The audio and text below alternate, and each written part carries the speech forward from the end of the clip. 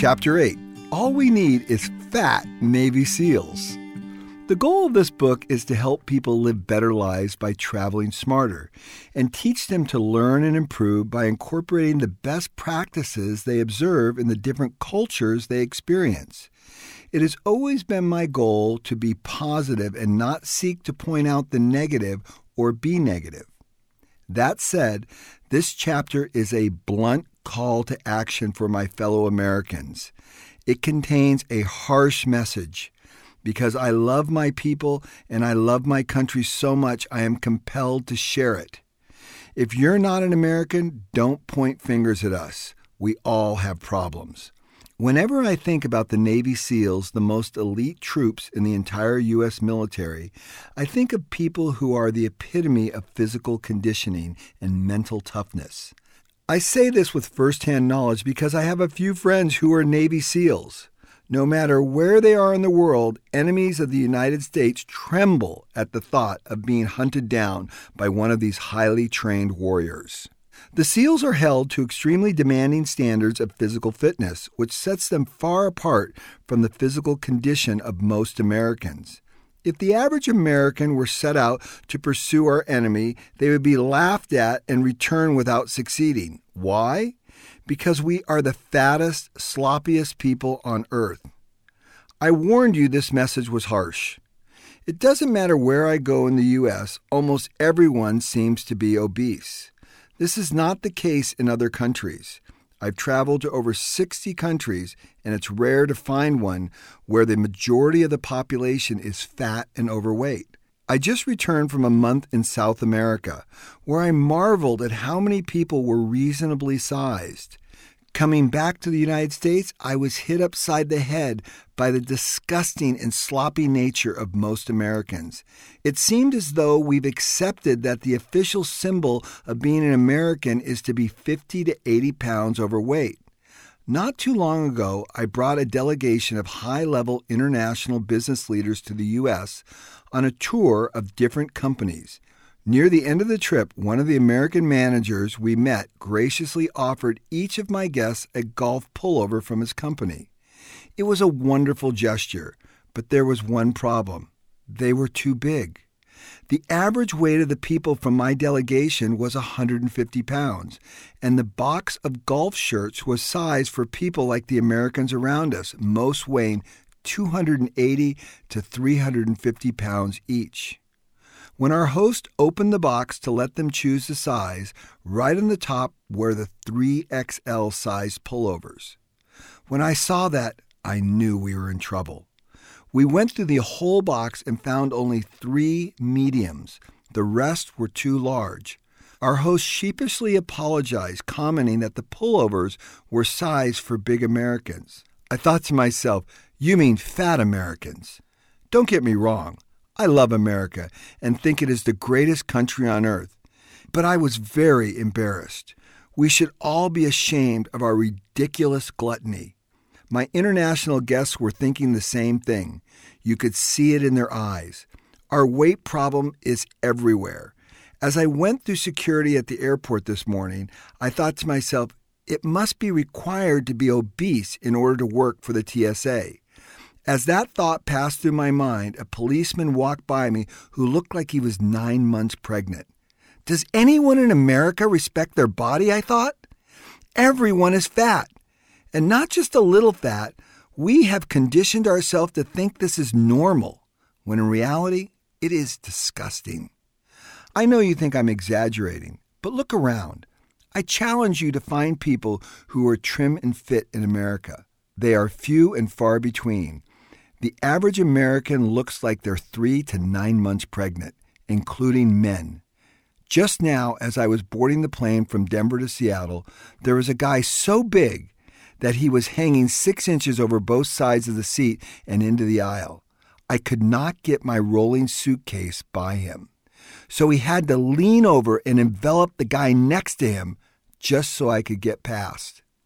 What causes this type of obesity? I'll bet anyone $1,000 that if you're fat and overweight, it's not because of your genes. It's more likely because you eat food. Look around at all the people who are overweight. then watch what they eat. Add it up. The math is simple. We need about 2,400 to 3,000 calories a day, not 5,000 to 7,000. If you're going to stop me and tell me about the corporate conspiracy to make us fat, or that our schools are not educating our kids about the proper nutrition, or that the government is disseminating misinformation, I don't want to hear any of it. This is simply about personal responsibility and people engaging their brains. Good information and bad information are everywhere. We need to use our brains to figure out which is which. Our brains are the most powerful asset, and we have completely left them on the sideline when it comes to nutrition and food. Personal responsibility does wonders if each person had more of it. We could solve 99.9% of all of our problems if we just exercise personal responsibility. We cannot go around blaming someone else for our problems. I speak from experience, and I can very easily point the finger at myself. I spent most of the last 30 years of my adult life overweight and unhealthy. I didn't understand the amazing gift my body was and abused it regularly, consuming poor quality, sugary foods and having a lackluster exercise routine was all it took to make me look like everyone else in America. Then I woke up from my stupor and recaptured the health I always dreamed about. My transformation was so compelling that I wrote a book about my journey called Lean Health. It was not a hard transformation. It was an intelligent transformation that didn't require mountains of willpower or discipline. It simply required the intelligence of a fifth grader and the honesty of a kindergartner. Today, I walk through airports and convenience stores all the time, and I'm never tempted to eat all the junk food that's available. The corporate marketing plans are still in place, trying to lure us to eat things that are deleterious towards our health. But they don't matter because I now understand. I changed my mind. I educated myself. I used the potential of my brain. I stopped making stupid excuses. I stopped being a dumbass. I stopped blaming other people. I took responsibility. I started documenting the facts. I started understanding the facts. I started running experiments. I started analyzing information. I started thinking critically. I took action. During my entire transformation, I never blamed anybody but myself. It was my stupidity that put my health in the compromising position it was, and my intelligence and common sense that lifted me out of it. If I blamed my problem on someone else, I wouldn't have done any of those things, and I wouldn't have gained any of those tools or resources for personal development. Blaming poor health on anyone or anything else is a crock of. We have a free will. There are no handcuffs on any of us. Hey, I'm going to go off script here. My engineer said, "Are you fat shaming?" Well, first of all, I don't even know what fat shaming is, but I'm not trying to fat shame. I'm trying to speak the truth. Now, I understand there might be a very tiny percentage of people out there that might have some medical condition that might cause this. But the bottom line is, hey, let's face reality. I travel all over the world, and there are very few cultures in the world that have the problem that the U.S. has. So it can't be some genetic problem when the rest of the world is not obese and fat like we are. Sure, there are countries that are more fat, but nobody even comes close to what the U.S. is facing. We have to wake up and smell the coffee. You want to talk about the expense of our medical bills and everything that's going on in our healthcare system? It can largely be eliminated if we just took personal responsibility. When I meet most people and I walk into their homes and I walk into their bathrooms, you know what I see? A whole lineup of prescription drugs on the counter. I can't even imagine what that would be like to take all that crap every day. I'm telling you, this is largely self-induced, and I am 99% sure that is the fact from a couple observations. Number one, my own life and what I did to myself, and a lot of my close friends have gone through the same thing, and I've seen the same thing repeated over and over again. We need to wake up.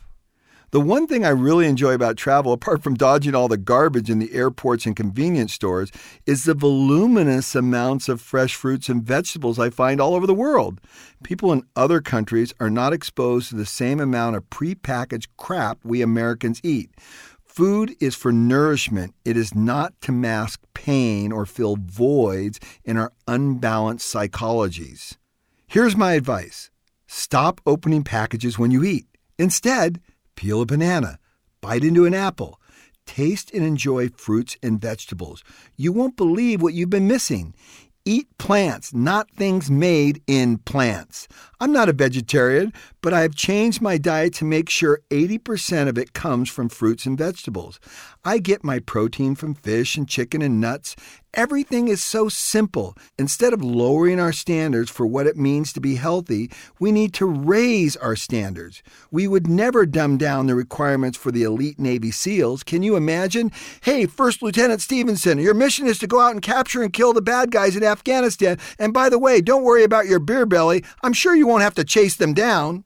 We shouldn't dumb them down for ourselves, our children, our law enforcement, business and political leaders, teachers, professors, bus drivers, health professionals, doctors, scientists, pilots, mothers, fathers. Everyone is fat and grossly overweight.